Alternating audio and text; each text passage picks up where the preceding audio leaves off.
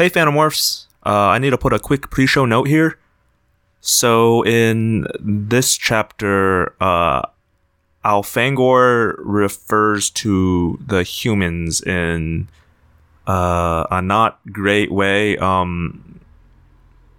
He calls them crippled, and if you weren't in the know, that's a super not okay thing, or not okay way to refer to someone with a physical disability.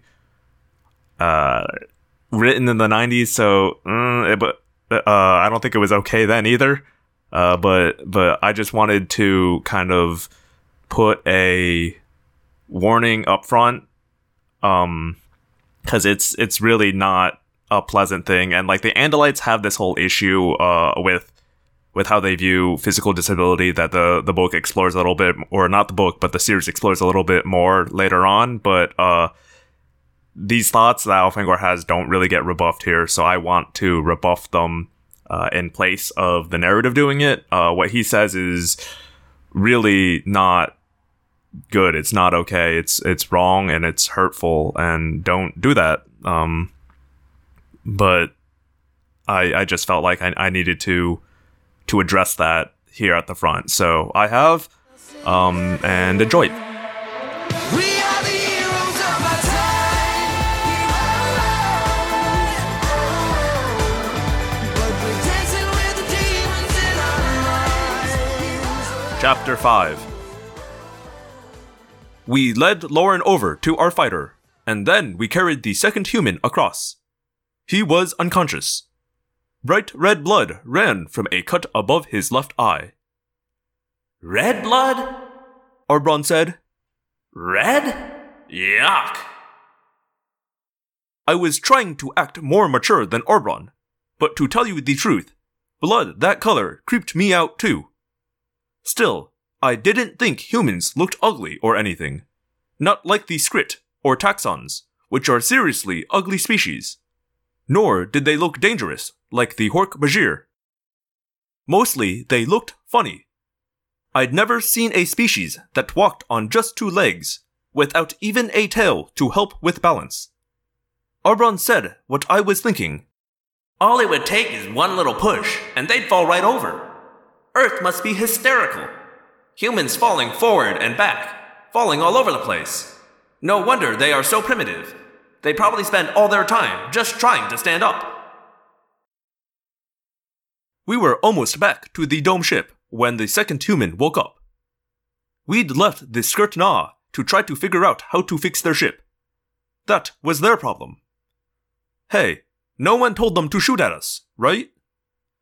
The human moaned. He was larger than Lauren, maybe 2 or 3 inches larger. His hair was brown, not golden, and it was cut short. His eyes were also brown, not blue like Lauren's. Lauren went to him and bent her legs in such a way that she could kneel down beside him. Orbron and I exchanged a look of amazement. It had to be hard to kneel like that and not fall. Hey kid, you okay? Lauren asked. The wounded human opened his eyes and blinked. He stared hard at me. What happened? Lauren shrugged. Now we have a different bunch of aliens. Who'd have guessed there were so many people zipping around outer space? Are you okay? That big cockroach popped you pretty good back there. You have nothing to fear, I said gently. You are safe now. The human felt his wound and looked at the red blood. He seemed almost as grossed out as I was. But he climbed to his feet, which involved using his hands, I noticed. Humans seem to have stronger hands than we have. I am Alfangor. This is Orbron. We are Andalites. We will return you to your home planet. The human nodded slowly. Telepathy. You use telepathy to talk. His gaze traveled to my stalk eyes, back to my face, then to my tail. The tail is a weapon, isn't it? Is it poisonous, or does it just cut? I decided right then that I didn't like this human as much as Lauren.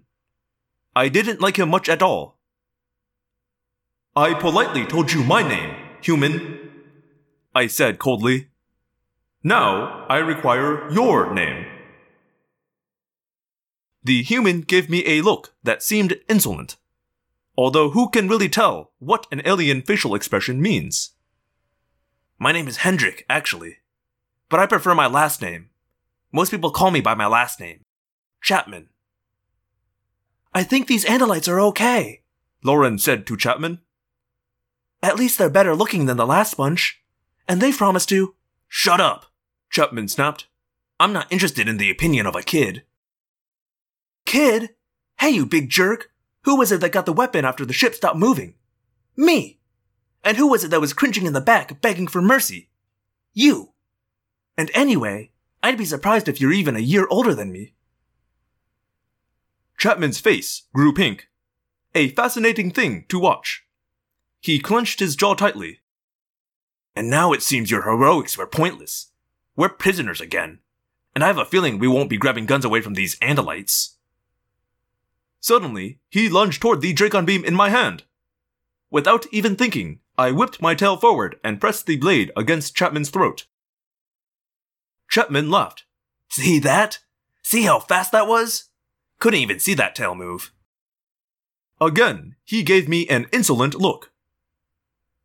What did you say your species is called? Andalites? Well, I have a feeling you guys are a little more dangerous than you pretend to be, despite all your polite talk and promises. I felt like a fool. Not for the first time that day. The human Chapman had been testing me. We need to prepare to dock with the dome ship, Arbron reminded me. I went through the docking procedure, moving the fighter back inside the fighter bay. I concentrated on my work, but I was upset. I didn't like the human named Chapman. I didn't like his suspicion toward me. After all, we had rescued him from a future as a zoo animal on the Skrit-Na homeworld. He should be grateful. But maybe that's the way humans are. I've heard there are species that can't handle anyone helping them. They'd rather die than ever be in debt to someone. But judging by Lauren, not all humans were that way. Not your problem, Elfangor, I told myself. Just turn the humans over to the captain. Not your problem at all. But I was wrong. The humans were my problem. In fact, I was about to have lots of problems.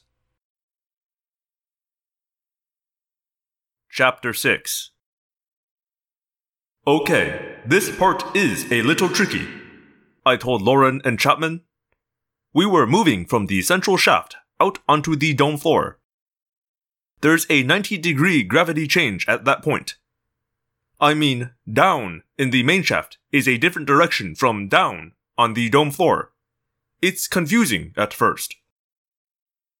We were safely aboard the Star Sword, and Arbron and I were giving the humans a brief tour.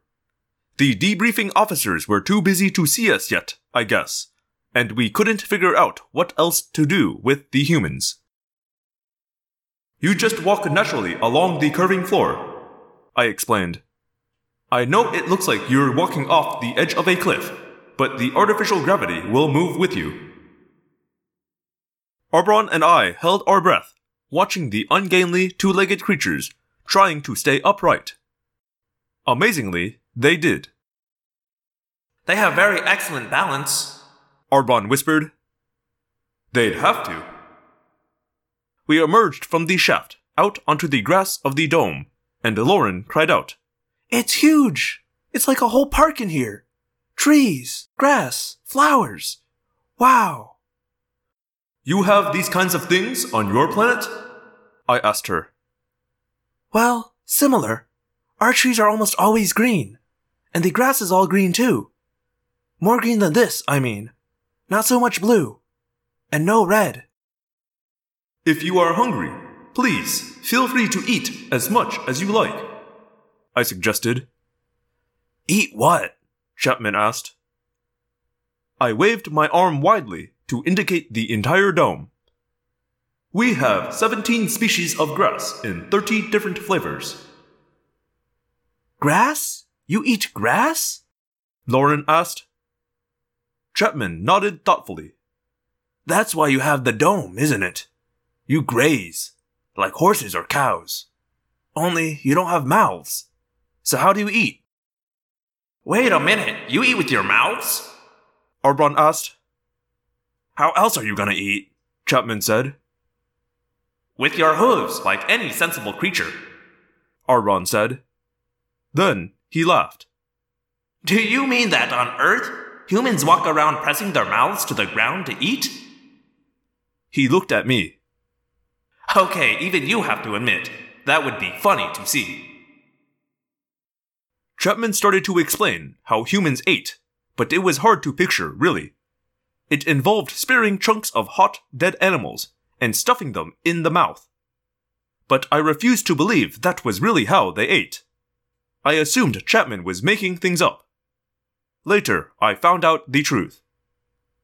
In any case, I was relieved when Lauren interrupted Chapman's gruesome story to ask, Do you mind if I take my shoes off? We've been cooped up in that squishy-nosed flying saucer. It'd be nice to walk on the grass. Of course, I had no objection, because I had no idea what a shoe was. And I could certainly identify with the idea of running on the grass. I was hungry too. But then Lauren sat down on the grass and began ripping her hooves off, ripping the very hooves from her legs. "What are you doing?" I cried. "Stop that! Stop! Why are you hurting yourself?" What? What are you yelling about? "You are going to hurt yourself, and I don't think our doctors know how to help humans," I said. Lauren stared at me. She was still holding her leg awkwardly in her two hands. Then she laughed out loud. It was an alarming, yet strangely pleasing sound. These aren't my hooves, Elfangor, she said. They're shoes, see? She untied the tiny ropes, and before I could stop her, she ripped the white hoof clear off. "No!" I moaned. Ah! Arbron yelled. But Lauren was not in pain, and there was no blood. Then she removed a layer of white skin from the exposed leg end. Suddenly, I was staring at 5 tiny pink fingers. They were growing from her leg. See? This is my foot. We don't have hooves. And we wear shoes over our feet. See? They keep the rocks or whatever from hurting our feet. I felt a wave of intense pity. What had gone wrong in the evolution of this species? The entire species had to cover its feet to keep from being injured? An entire race crippled? Suddenly, the funny mental image of a planet of humans falling over all the time was replaced by the sad picture of a species of cripples hobbling along on their weak, injured feet and covering them with artificial hooves. Lauren stood on her delicate pink feet with their ridiculous short pink fingers and started to run across the grass. She wasn't very fast, but she obviously wasn't crippled. And then she did something amazing. She turned her head around. She turned the entire thing so it was pointing backward. Come on! But I couldn't move. I noticed Arbron was as amazed as I was. What is she doing? He asked. Then it dawned on him. It's because they only have 2 eyes. They turn their head to see behind them. I stifled an urge to laugh. I broke into a gentle trot and quickly caught up to Lauren. Feels good to stretch my muscles, she said, speaking in a halting way as she ran. She stopped running and twirled around. Twirled right around, and her golden hair flew out behind her. That was something to see. A 2-legged creature can twirl better than a normal person. I was sure I was going to die on that flying saucer, she said. But here I am. Amazing. I guess this all seems very strange. Oh yeah, strange isn't half of it. This is a beautiful tree. Pink leaves. Incredible. It's called a Thuront tree. It's in its Creost phase. Do you see the way the grasses become more galactic and less escalic as they grow nearer? That is because... I stopped talking then, because Lauren casually reached up and touched a low branch. There was nothing wrong with that, of course. But then she wrapped both her hands around the branch and lifted herself clear up off the ground. That alone was a miracle, but as she stretched, I saw the white pastel-marked skin of her upper body come loose. It lifted away and revealed a layer of pinkish tan underneath that matched her face and arm skin. Arbron came running, with Chapman struggling to catch up. Lauren held herself suspended and laughed at us. I guess we'd been staring. Very strong arms, Arbron remarked. Can you imagine lifting your whole body up with your arms? That skin is very strange, I said. It's almost as if it's not attached.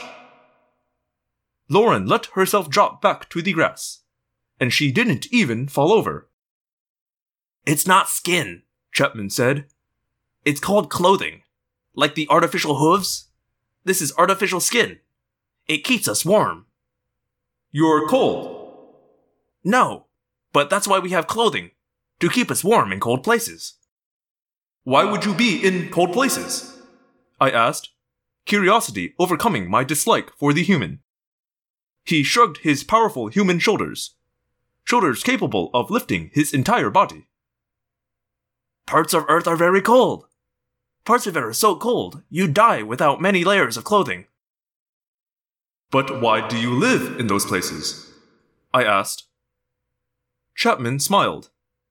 It was interesting, because already I was getting the feeling that not all human smiles were pleasant. We're not going to be kept out of a place just because the weather's bad. We adapt. We grab whatever's available and make the best of it. At least that's my motto. Grab what you can.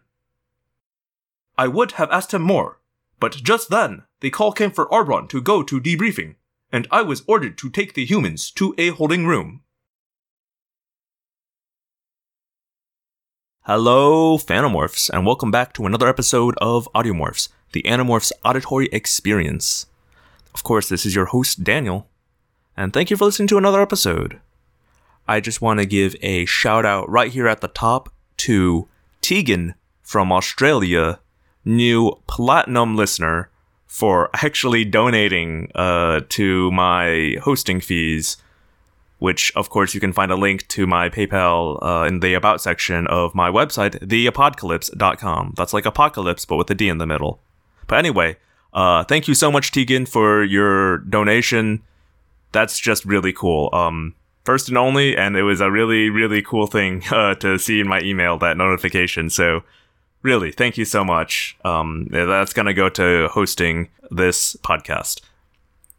If you'd like to reach me, you can do that at audiomorphscast@gmail.com or audiomorphscast.tumblr.com. As always, if you use Apple Podcasts and you'd like to leave me a rating and review, I really enjoy getting those, so please feel free. Otherwise, thank you for listening, and I will see you next week. My name is Daniel, and I believe one day the Andalites will come. Until then, we fight.